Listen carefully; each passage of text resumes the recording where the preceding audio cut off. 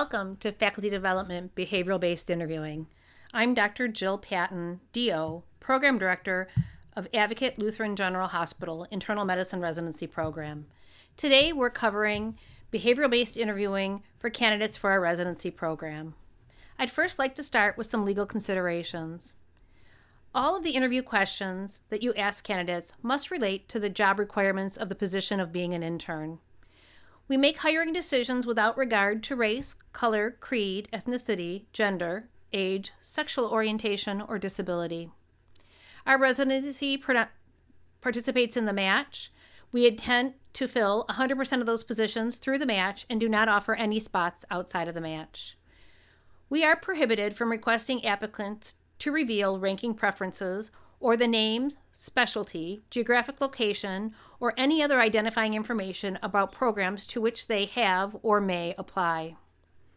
Please do not ask questions directly or indirectly that would indicate the candidate reveal their age, their marital status, sexual preference, family or children responsibilities, workman's compensation history, legal history, disability, religion, politics, maiden name, citizenship, what type of car, house, or credit they may have.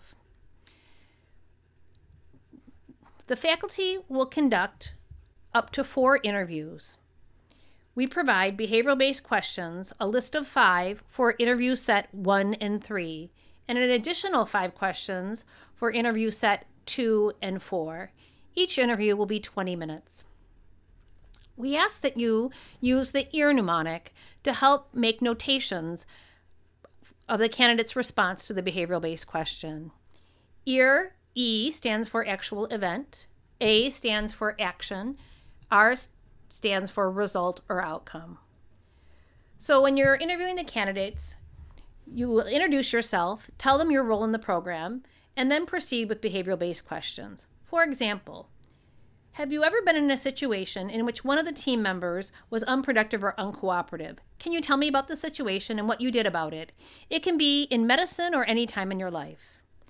The candidate's response might be about the time they were on a football team as captain and one of the team members repetitively showed up to practice late.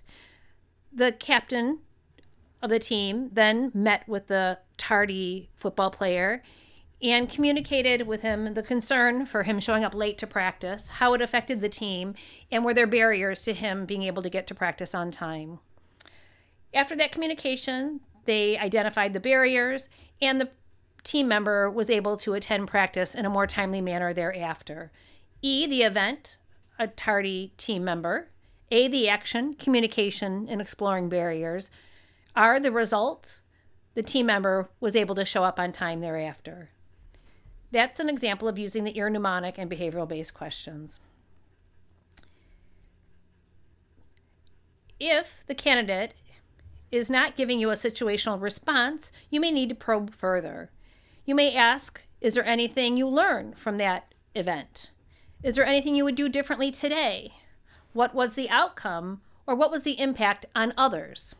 These are all good questions to explore deeper into the candidates dealing with the behavioral-based issue. Our interviews are a two-way street. We request that you ask the questions and spend most of your time listening to the candidate's response. We've selected questions for you in advance. We ask that you use the first set of 5 questions for interviews 1 and 3, the second set for 2 and 4. Please be prompt and prepared when you show up on interview day so we don't leave candidates waiting. Establish a rapport with the candidate, introducing yourself and telling them your role in the program. Use the EAR mnemonic to write down specific examples, event, action, result.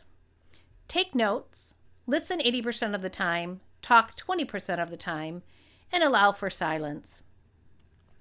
Dr. Loge, our recruitment director, and myself have vetted all of the candidates' files prior to inviting them for an interview.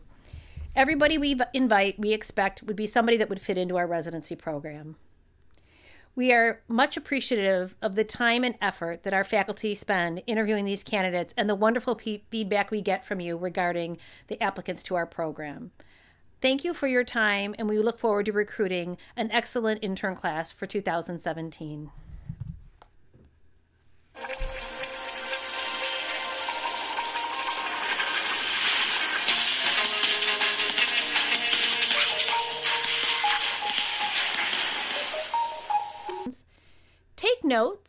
Listen 80% of the time, talk 20% of the time, and allow for silence during the interview. I feel very proud to have such an engaged faculty who help us do all of these interviews for the candidates. All of the files have been reviewed by myself and Dr. Loge, our recruitment director, and every candidate that we have coming for an interview, we've already vetted and believe that they would be a good candidate for our residency program. Thank you for all your time and effort in helping us have a wonderful recruitment season and a great intern class for 2017.